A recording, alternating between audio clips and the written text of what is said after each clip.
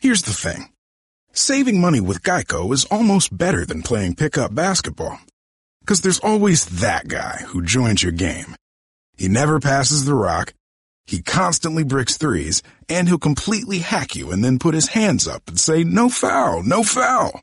With Geico, it's easy to switch and save on car insurance.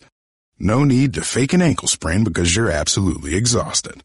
So switch and save with Geico. It's almost better than sports. I'm Hugh Atchison. I'm a chef, a restaurateur, a traveler, and now I'm the host of The Passenger. People ask me all the time, what's that list of places to go in this city, in that city? And this show is dedicated to that idea. Immersing yourself in that culture and finding out what's intriguing and what resounds and what we think about the future of that place as a visitor, as a passenger. Subscribe now on the iHeartRadio app, Apple Podcasts, or wherever you get your podcasts.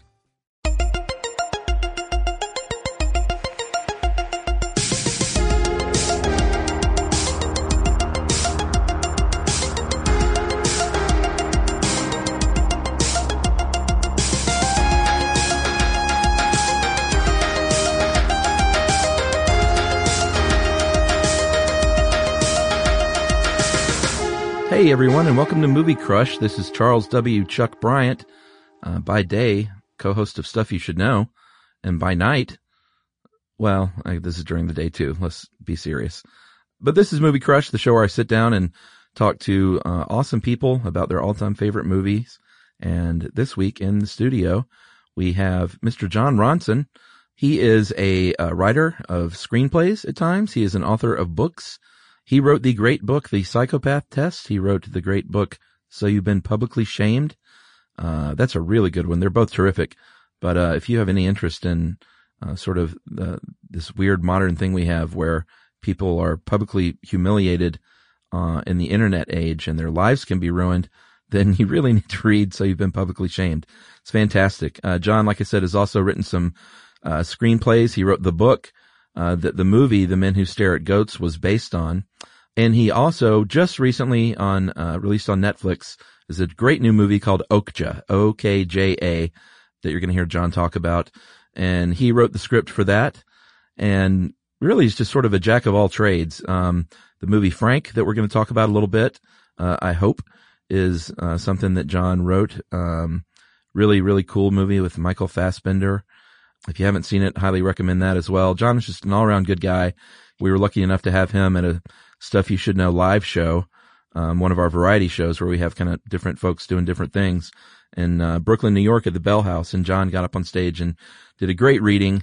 And it's just a lovely, lovely sweetheart of a man. And I really can't say thanks enough to him for being on Movie Crush.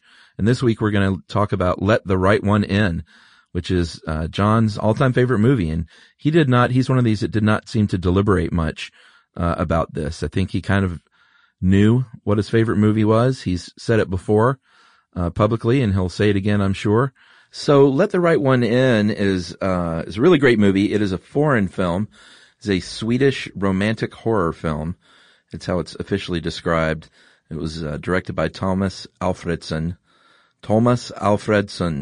And it is based on a novel from 2004, and it is the story of a young boy who is sort of bullied in school, and he makes the acquaintance of a young girl in his little apartment complex. They meet on the playground, and it turns out that she is a vampire, and she ends up serving as his protector in the film and sort of avenging the bullies that come after this kid. So at its heart, and John and I talk about this in the interview, but it is very much a romantic sort of coming of age love story, sort of couched in this grisly Swedish vampire thing. So really, really good film. If you haven't checked it out, or the remake, the American remake, which is called Let Me In, which was also a really good movie. It's one of the few times that an American remake, I think, is done right by the original material. But I say see them both. Definitely see Let the Right One In if you haven't. It's from 2008, rated R, and just very stark, moody, atmospheric tale told well. So without any further ado, here's Jon Ronson and Let the Right One In. But you grew up in Wales.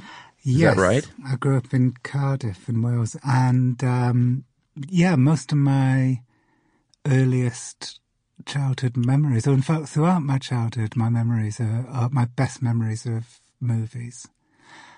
So one of my very earliest memories was watching Butch Cassidy and the Sundance Kid in my parents' bed, which... Oh, nice. Yeah, which I think was kind of inappropriate, actually, because the ending of that movie is devastating, and it haunted me. Yeah. Because How old were you? Probably 4 or 5. Oh, wow. And you're watching people, the movie freeze frames at the moment of their death. And, that was haunting for me. And then as I got older, there was this arts centre in Cardiff. It's still there, called Chapter Arts Centre. And it was the only place in Cardiff that would show, interesting independent films and have interesting, bands and so on. So when I was like 13 or 14, I'd go to Chapter, and I remember I saw a double bill of Zelig and the King of Comedy, which had a big impact on me. Oh, wow. Yeah.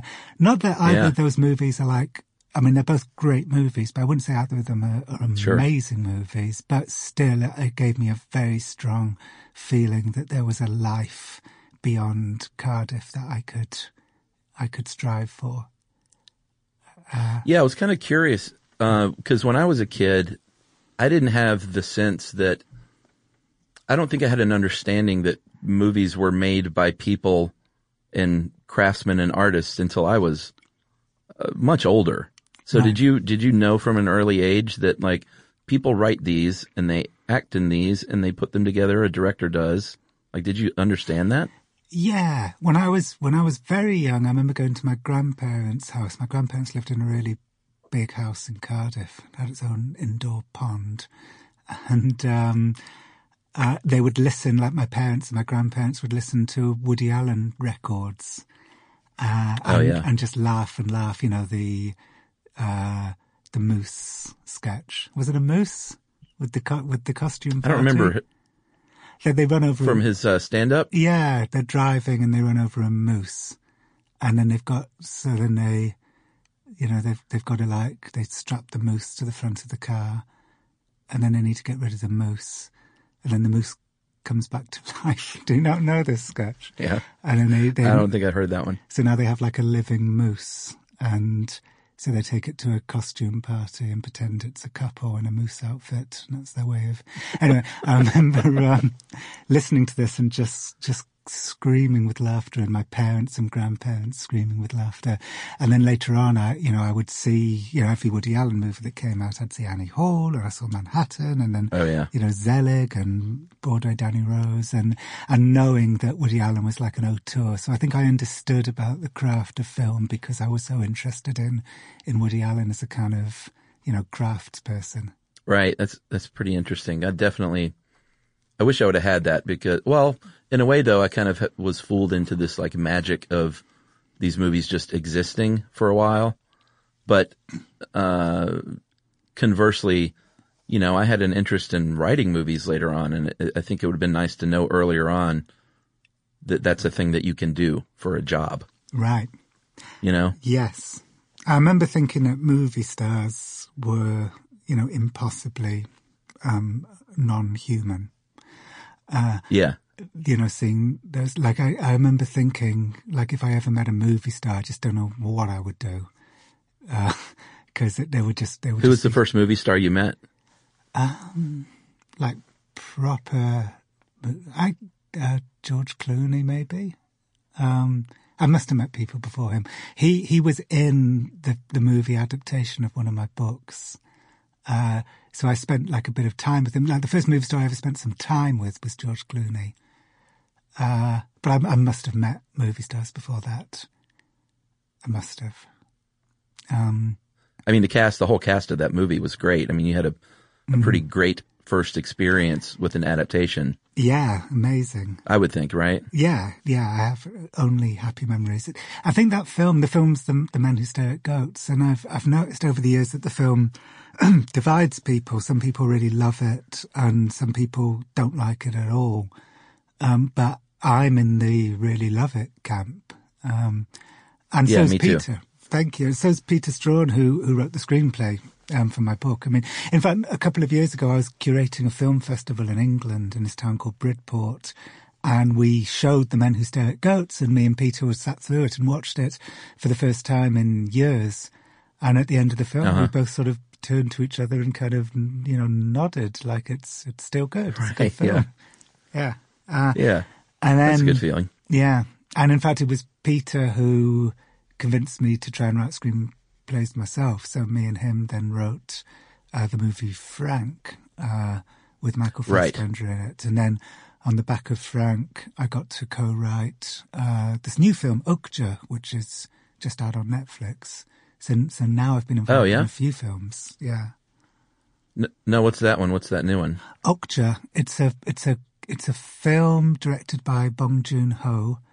It's just come out on Netflix, and it's about a girl and her best friend is a giant pig the size of an elephant, and then the pig gets kidnapped by Tilda Swinton and taken to New York, and Meija, the girl, has to get her pig back before it ends up in the slaughterhouse.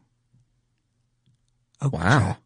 Was this your original idea, or? No, it's Bong Joon-ho's original idea, and he brought me on to co-write it from the second draft onwards. It's if I may make so bold, it's good.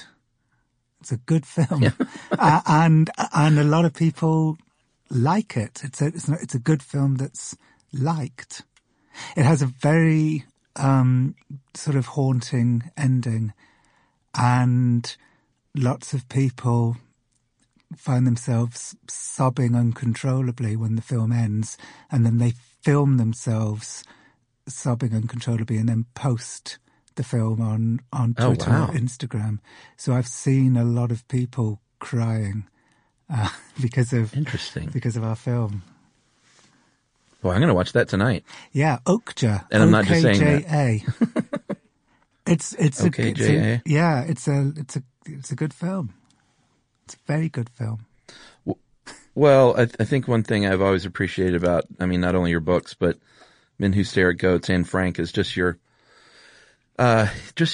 purview on life is always slightly left of center, which is something I've always been drawn to. Oh yeah, yeah. Well, just from the description, it sounds pretty interesting. It is.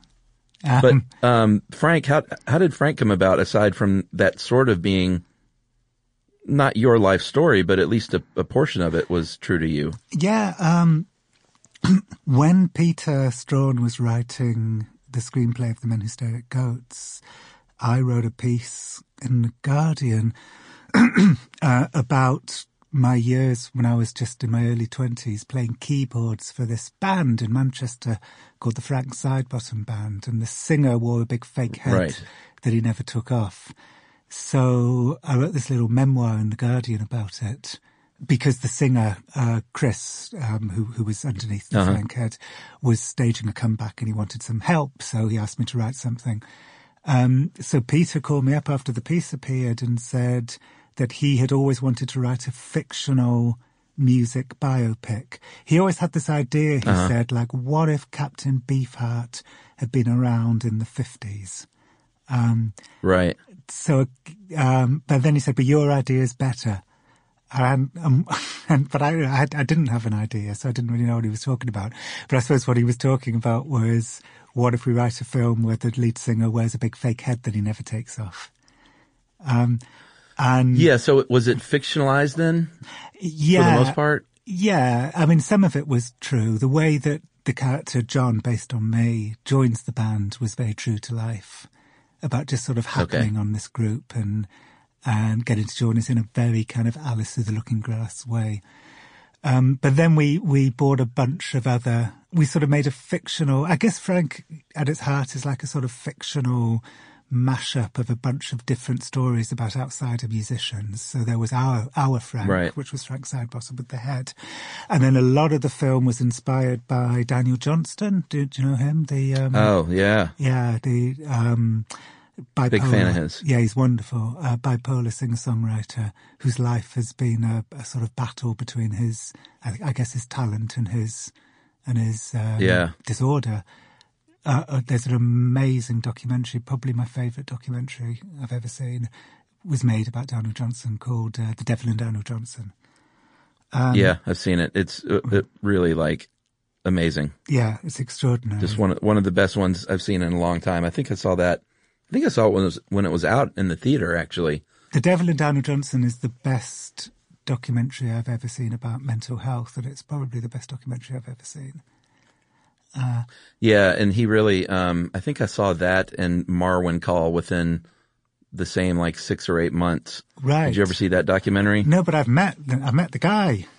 Oh, really? Yeah, I've been to his house and I've hung out with him. Oh my God. Bit. Yeah, you should explain what Marwin Call is, because people won't know. Well, yeah, I mean, I think a lot of people have seen it by now, but it's, what was his name, or what is his name? God, I've been to his house as well. His name is Mark Hogenkamp. And he woke up one day, Mark Hogenkamp. I know I asked you to tell the story, but I tell it in an especially good way, so will I tell it? Okay. It's because I wrote about him, so I had to work out the best way of telling his story. So he woke up one day in an unfamiliar room, and there was a man standing. He was in pain, so he knew something had happened. And the man standing at the end of his bed said, do you know where you are? And he said, yeah, I'm in Ibiza, and it's 1984. And the man said, no, you're in upstate New York, and the year is 2000, and a few days ago some men almost beat you to death. And the first thing he said was, I forgive them. And the man at the end of his bed said, you wouldn't forgive them if you knew what they did to you. So they gave him brain damage because he was trans, and so they beat him up. Anyway, part of his way of recovering from this was to create this world in his garden of this incredibly elaborate world set in World War II, and it's called Marwin Call. And it's all done with like Barbie dolls. And he's, creates this sort of empire. And it's him reenacting his beating, but getting revenge on the people who did it by killing them in all these kind of horrendous ways. So I wrote about him, and there was that documentary made about him. And now I believe there's going to be a movie about him made by the guy who did Forrest Gump, maybe? Zemeckis, Robert Zemeckis? Yeah, Robert Zemeckis. Zemeckis is making a movie about him, which is half set in his actual life and half set in the fictional world that he created. Does that worry you? No, it'd be good. I think it might worry him. You think? Yeah. Yeah, that's a tough one. I think I don't know. I think I'm one of those people that thinks when you make a documentary that so completely nails it, that you can only mess things up by trying to, get. Although, like, you put Michael Fassbender in a giant head, so who am I talking to here? And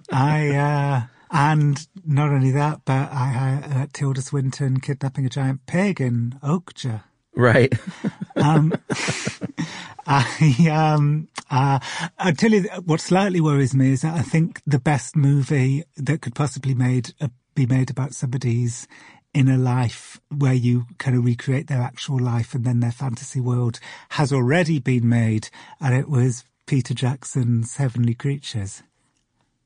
Oh, God, what a great movie. Yeah, it links, I think, to Let the Right One In. I've noticed over the years that all the things I love the most are in some way related to a kind of dysfunctional childhood friendship. That for some reason that moves me more than anything else, and that's what Heavenly Creatures is about, and that's what the movie I've chosen for you is about too. Here's the thing. Saving money with Geico is almost better than playing pickup basketball. Because there's always that guy who joins your game. He never passes the rock, he constantly bricks threes, and he'll completely hack you and then put his hands up and say, "No foul, no foul." With Geico, it's easy to switch and save on car insurance. No need to fake an ankle sprain because you're absolutely exhausted. So switch and save with Geico. It's almost better than sports. Hey, it's Ben, Henry, and Marcus, hosts of the Last Podcast on the Left. Our show's dedicated to uncovering hilariously horrifying stuff. And now we're only on Spotify. Join us if you want. Obviously, we never force anyone to just blindly join us. That'd be crazy! But if you like stories about doomsday cults who do exactly that and more, please join us on Spotify. Visit Spotify.com/lastpodcast to listen free. So with Let the Right One In, were you, had you read the book previously or have you since?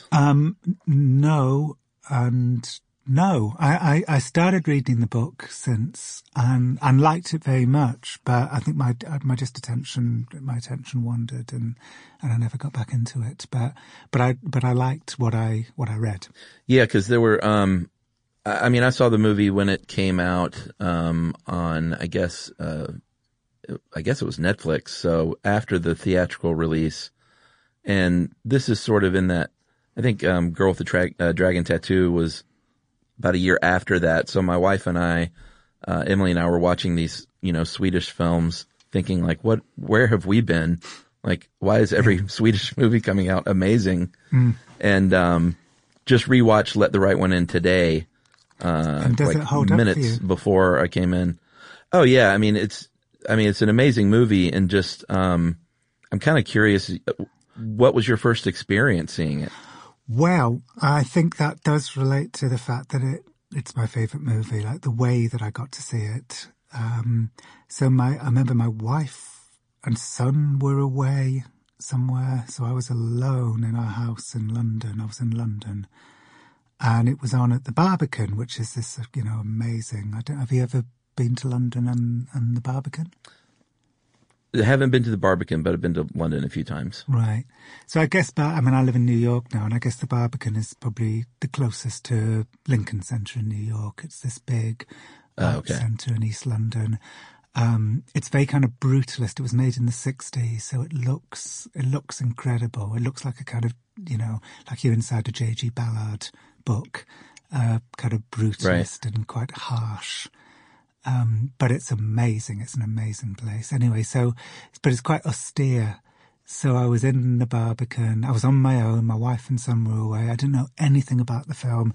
And I do think, every film benefits from you not knowing anything about it. Like nobody, I think, writes a screenplay thinking, that anybody should watch this film other than going into it with no knowledge at all. But very few people do, right? Pretty much every film you see, a little bit, something about the film before you go in, which is a shame, right? Because no movie person wants a film to be watched that way. Yeah, sure. It's with any always kind a of preconceived thoughts. Yeah, little bit about the plot, something. You really want to see a film where you know nothing, and it's such a privilege when you see a film that way. And that was the way I saw Let the Right One In, and it's a perfect film to see that way because you don't even know, for the first 20 minutes of the film, you don't even know what genre it is. You don't know what you're watching. And then very slowly the kind of genre of the film unveils itself to you, which is the first great thing about the film. Anyway, people sometimes talk about a piece of art like screwing them up, like getting inside their psyche and mangling it. Like, you've heard people say that about things, right? Oh, sure. Yeah. It had never happened to me. Like, I'd never seen a film that really, if I can swear for a moment, We're fine. Okay, that really kind of fucked with me. Right. But Let the Right One In did. I watched it, and I walked back from the Barbican to my house alone, and I lay in bed, and I thought, that film's really fucked with me. It impacted my mental health in a way that stuff never does. And I think I know why. Yeah, well, I know what you... Go on. Well, why's that? Well, No. I want to hear why. Okay, because I think it was prodding at a sort of very deep sort of psychology of mine. Because what's the film, really about? It's about a kid at school being bullied, and a beautiful girl comes along and kills the bullies on his behalf. Yeah. It's like the inverse of a kind of White Knight movie, right? Because it's a girl saving a boy. So I think it kind of just prodded at stuff like a deep well of weird psychology that was going on inside of my head. Yeah, I think one of my favorite things in movies is when bullies get their comeuppance. And like you were talking about before with you don't even know what genre it is, I don't even think you fully understand that until after it's over, because at first, the first kill that happens with her caretaker, you think, before you even know that he's a caretaker, you think, oh, all right, well, this is a serial killer movie. Right. But there was something about the workmanlike way he went about that first kill that just made it slightly off to where like there's something else going on here. Yeah. He's collecting blood as if it is his job. Yes. Yeah, that's right. And he's, he looks like he's not having a great time doing it. He's a bit forlorn. It's like, here we go again. Right. And that's the case. As the movie unfolds, that's exactly what's going on. And I kind of I liked how the movie didn't really explain why, it leaves it open to interpretation why this guy was doing it. And my thought was that perhaps he had met and fallen in love with Ellie when he was 12 years old. Yes. And this is him just sort of paying it forward. But, yeah. And I hope this doesn't ruin anything, but I did look up bits of the book. And do you know what his deal was? Apparently in the book, he's a pedophile. Right. Yes. Which they don't allude to in the movie, and I'm glad they didn't. I'm glad because once I found that out, it wasn't as, I don't know, I didn't like that turn. No. Yeah, for real. Well, especially because the end of the movie is so bittersweet and so haunting, because I mean, we're talking about this and assuming that anybody listening to this doesn't mind like total spoilers. Spoilers? Yeah. Yeah, I think that's the kind of the case with all these. Okay. Because so at the end of the film, you're all at once seeing Oscar at a moment of total happiness. The bullies are dead. He's got the girl. They're going to go off for a fantastic new life together. It's at a moment of perfect, infinite happiness. But you also know at the same time, Oscar's going to grow up and have to do all the same shit for Ellie, who's going to stay exactly the same age as her old caretaker did. And it's not going to be a good life for him. Yeah, I think that was definitely something I wanted to ask you if you got that same feeling, which is now that kind of very, like you said, bittersweet, very sadly, he's almost doomed to a life now. Doomed to a terrible life, which will end just as awfully as her old caretaker's life ends. Boy, that was a bad ending for him. But it's not her fault. That's the other thing. It's not like Ellie's a bad person. She's not. She's stuck in this situation too. So you can't blame her. Yeah, I mean, there was a lot of sympathy for that character, and the girl who played her, her name's Lena Leanderson. Mm-hmm. She really, I don't know what the casting process is like, but they really managed to get a girl who could play somebody who had the weight of 200 years on her shoulders. Yes, but did you know that Thomas Alfredson employed a trick to make it feel even more that way, which was the fact that the actual actress, Lena, did you say her name was? Yeah. He redubbed her voice throughout the entire movie because her voice was young and high and childlike, and it didn't feel right. So he got a mature woman to revoice her. Yeah, isn't that smart? I did not know that. Yeah. Yeah, I hope I've just given you true... I hope that's not fake news. I hope I've given you true information. That's certainly what I believe is the case. That makes sense because her voice did seem a little out of body, even though it worked. And yes. They also had a couple of the shots where he showed the old, not a 200-year-old version, but an adult version of her. Yes. That's right. There's only a couple of bits of CGI in that film. It's used incredibly sparingly, but very effectively. Yeah, and I mean, just living proof that you can make a movie dealing with supernatural elements and not weight it down with a bunch of fake shit. Yeah. You know? I mean, that movie's great, not because it's a vampire movie or a horror movie. It's great because it's a love story, right? I mean, isn't that what people like most absolutely. about that film? Yeah. I remember I met Thomas Alfredson once or twice, and I remember him saying to me, it's not a vampire movie. Like, I think he'd been annoyed that somebody had called it a vampire movie. It's like, of course it's not a vampire movie. And of course it's not. No, it's a romance. Yeah, it's a romance, and it's a movie about young love. Yeah, and about bullying. It's about young love and bullying. Yeah, and I think he helps his case out too by it wasn't laden with vampire mythology, with, garlic and wooden stakes and all that stuff. Like, I think literally the only piece of mythology was from the title, was him in that one scene inviting her in. Yes. And then all the blood comes from her eyes and ears. Yeah. Yeah, you need to invite me in. Yeah. It's really...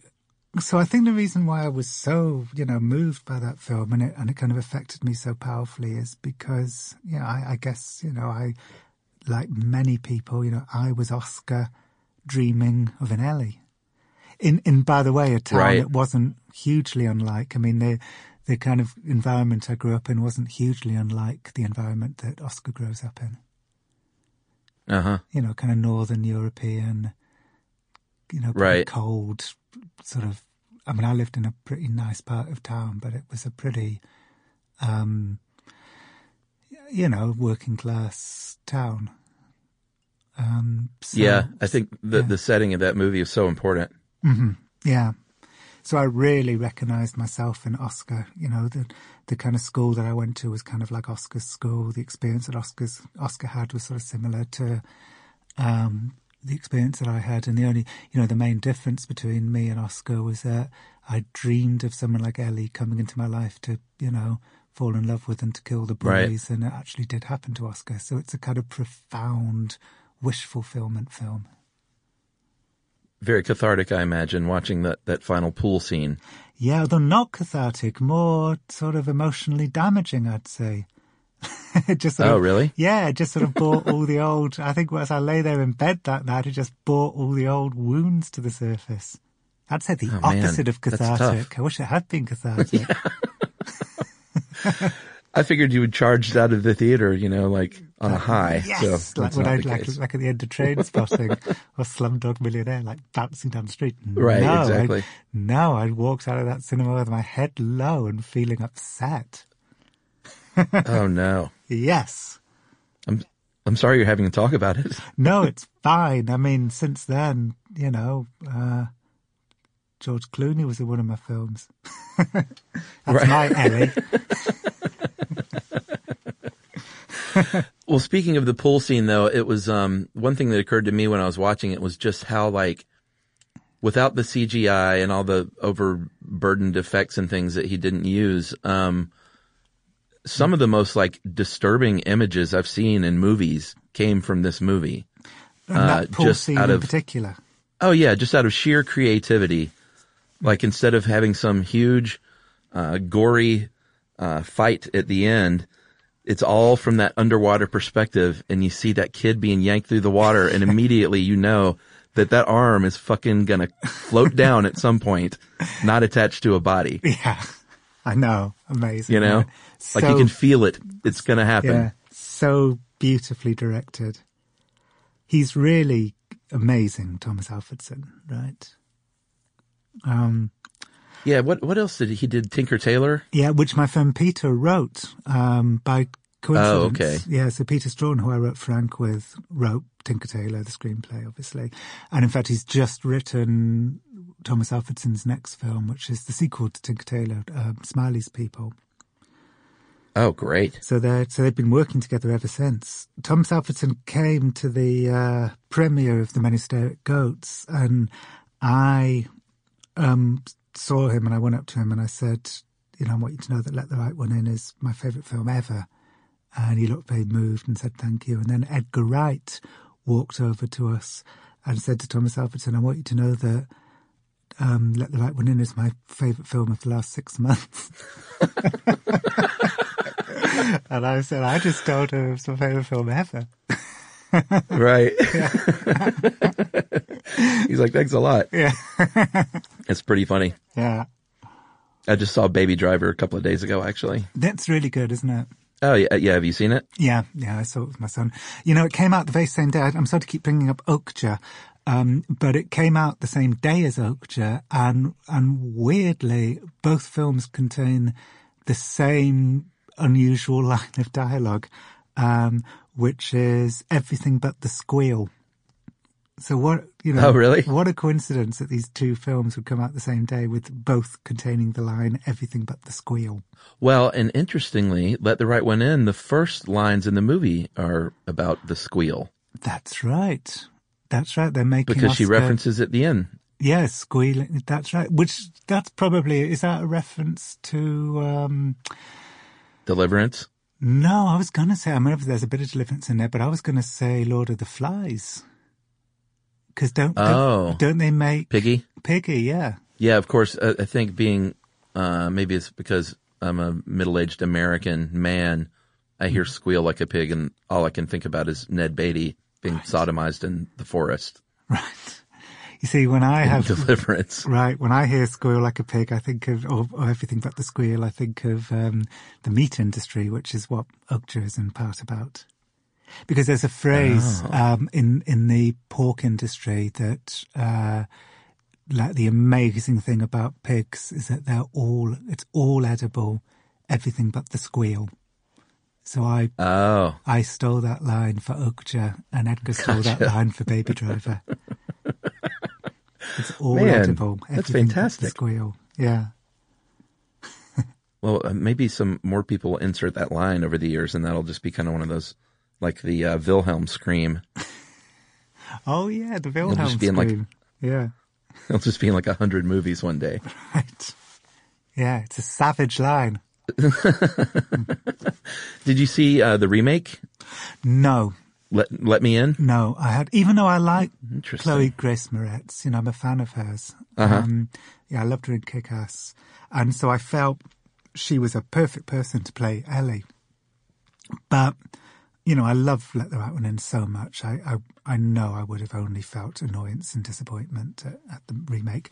Did you see the remake? I did. And I think that's a pretty, not brave, but morally righteous choice to not see something like that. Because it was a good movie. And it was one of the few times that I saw a remake of a foreign film that I was in, I don't know about in favor, because it's always a little bit weird when people do that, but I was like, this is really good. Like, they did right by it, did a good job. Oh, okay. That's good. I don't think you should see it.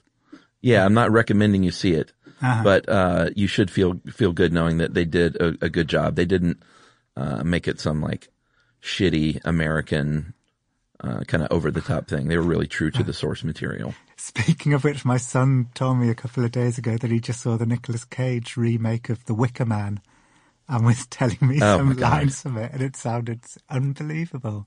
The bee, he said, like, is there a line when Nicolas Cage is yelling, you know, the bees are in my eyes.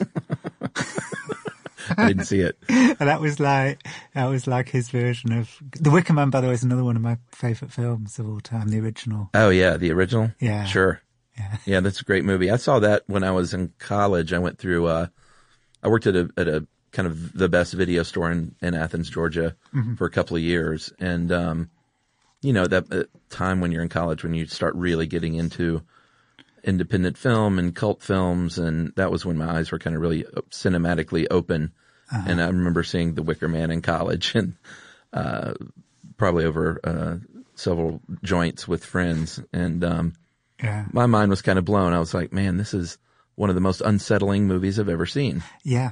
It's incredible to think that it was made almost as like an afterthought, like B movie for Don't Look Now, right? That's how it first came out. It's like in a double bill of Don't Look Now as the lesser of the two films. Yeah. Oh, interesting. And I think it took a little while, and then some of it got lost, and they found some of it in some concrete in like a bridge. Like some of it got buried as landfill, and so finally they sort of managed to piece it back together. But it wasn't a respected film at all at the time. Its reputation just grew years later. Hi, everyone. It's Katie Couric. I've used my podcast, Next Question, as a platform to explore the big issues we face in these crazy times. And right now, there's no crazier time and no bigger issue than the coronavirus, which is why we're switching gears and pushing our regular reported episodes to the summer. In the meantime, we're going to stay focused on the coronavirus, talking to the experts so you can really understand what's going on. I know it's overwhelming, but we can get through this together. You can listen to Next Question on the iHeartRadio app, Apple Podcasts, or wherever you get your favorite shows. We want you to know that we are here for you.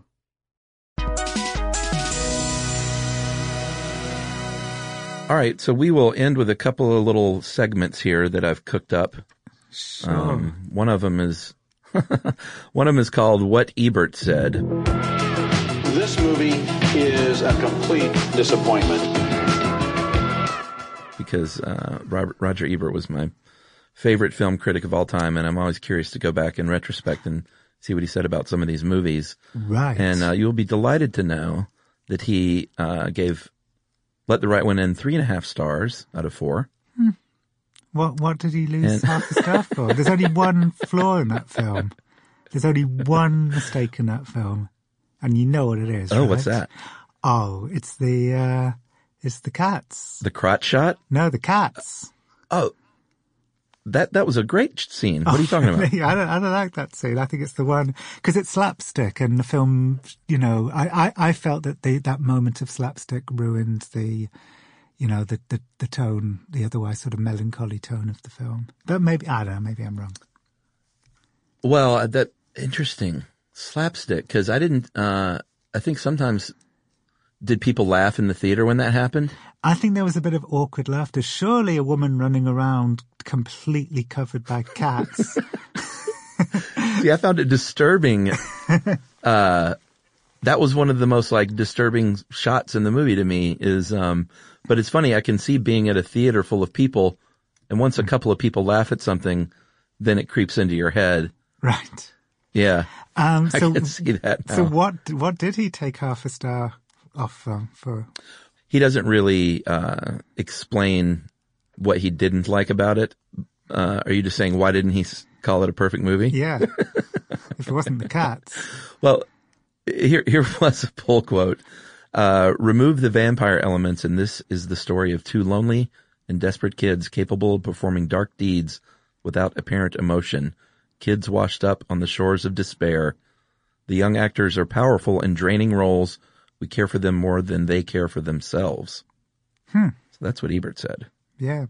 I never thought that, it's a great line, but I disagree with one bit of it, I think, which he says that they can perpetrate acts of violence without, he's almost sort of alluding to them being kind of psychopathic, like they do it without emotion.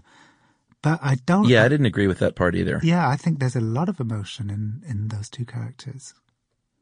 It was kind of a weird review, to be honest. Yeah. Swedes tend to keep it all in. Yeah. So maybe he just wasn't used to the keeping it all in of the Swedes. Yeah, that's a good point. I guess, well, although I don't think in the American version they overdid it. But, yeah, maybe he was looking for, more outward emotion. Yeah. Other than that, I really like what he said, because it's true. It's what we said too, right? Yeah, I think so. All right, so let's finish with this then. It's a little, it's kind of a new thing I'm going to try, and these could be quick answers, but it's 5 questions. Okay. Kind of just about your general film fandom. Okay. What's the first movie you remember seeing in the movie theater? In the movie theater, I remember seeing 2001: A Space Odyssey and sleeping all the way through it. Good answer. Yeah.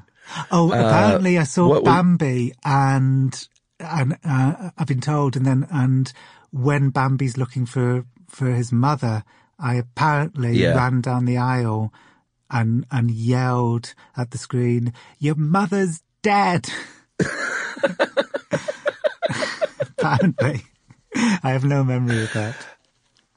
Oh, that's fantastic. My wife still can't watch any of those Disney films now because she was so scarred by Bambi. She was like, someone dies in every one of them. Yeah. I can't do it. God, just wait till she sees Okja. Well, she's out of town, so I'm going to watch it tonight while she's gone. Okay. What was your first R-rated movie that you saw? Well, where I came from, it was there was no R. It was X. Or double A. Double A meant 15 and above, and X meant 18 and above. All right, so I guess what was the first X? The first X I saw, it might have been, if it was an X, it might have been Rollerball. Do you remember Rollerball? Oh, yeah. James Caan? Yeah. Wasn't that? It could have been Rollerball. I remember there was a bunch of films I saw all at once, like when I was probably about 14 or 15. There was Rollerball, there was Death Race 2000, there was probably The Warriors and The Wanderers. Both of those films came out all at the same time. I'd say my first X film would have been one of those films. Okay. Yeah. Question 3. Do you walk out of a bad movie if it's bad enough? And if so, what was the last movie you walked out on? I almost never walk out of bad movies, but I have done once or twice. There was one movie, I can't remember the name of it, but it was just so misogynistic. It was something to do with like a wedding or a bachelor party. Maybe it was Bachelor Party. Was there a movie called Bachelor Party? Oh yeah, Tom Hanks. Tom Hanks. I think I walked out of Bachelor Party because of its misogyny. I've got a memory of that. Nice. I remember being in Nantucket on vacation, and we went to see Event Horizon, and I didn't walk out, but halfway through the film, somebody walked out and yelled at the audience, if you have had any self-respect, you'd walk out too. By the way, going back briefly to Bachelor Party, I mean, this is a long gone memory, but I think the reason why I walked out wasn't to do with the misogyny, but to do with animal abuse. I've got a memory of an animal being abused for comedy, and I found it really, really kind of abhorrent, and I walked out. Yeah, I think there was definitely an animal, like a mule or something that showed up at the bachelor party. And something humiliating happens to the donkey, and that was the last straw. That was it. Yeah. And then finally, the last question is not so much a question. Well, I guess it is a question, but what is Jon Ronson's movie ritual like? Do you sit in kind of the same area? Do you have a concession stand ritual? Oh, I like to go on my own to films. Me too. Right. Yeah. I always sit on the aisle, and I always sit very close to the front. So actually like front row aisle, in part because it's less likely that anyone's going to sit next to me. Okay. Yeah. So front row aisle,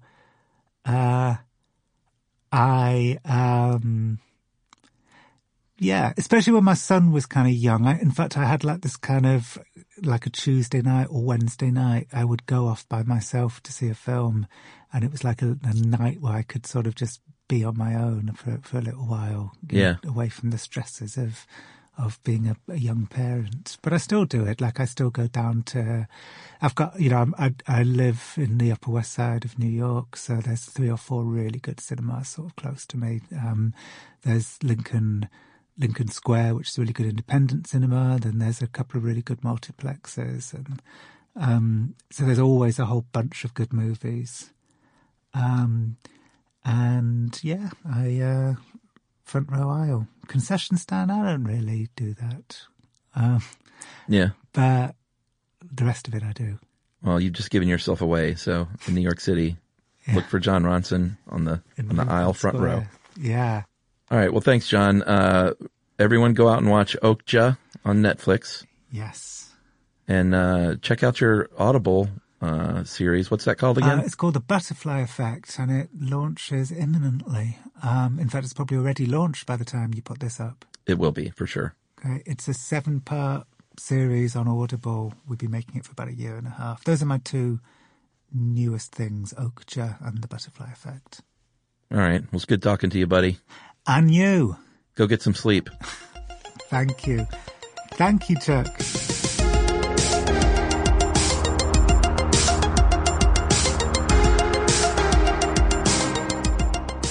Well, what a delight that was. Boy, Jon Ronson, I love that guy. I just want to hug him every time I see him. He's just such a sweet guy.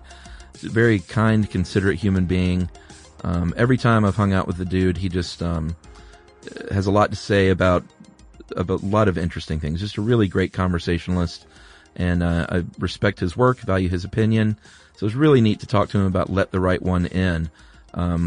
This one, as you could tell, he kind of got a little deep here with why this was his favorite movie. And I thought this was really kind of neat. This was not nostalgia. This was not just purely love of the craft and art of this film. But this one kind of hit home for John in a very personal way from his own childhood and how he wishes that he had an Ellie of his own when he was a kid, growing up there in Cardiff, Wales. So very personal story from John. Got some great insight into things I didn't know about the movie that he knew. It's kind of neat. Had spoken with the director before and had a great little story about Edgar Wright there. That was a delight. So it was just all around fantastic to have John in here to talk about Let the Right One In. Thanks for listening to Movie Crush this week. So until next week, keep your feet off the back of my seat for the love of God. Thanks for listening to Movie Crush. Have a great week.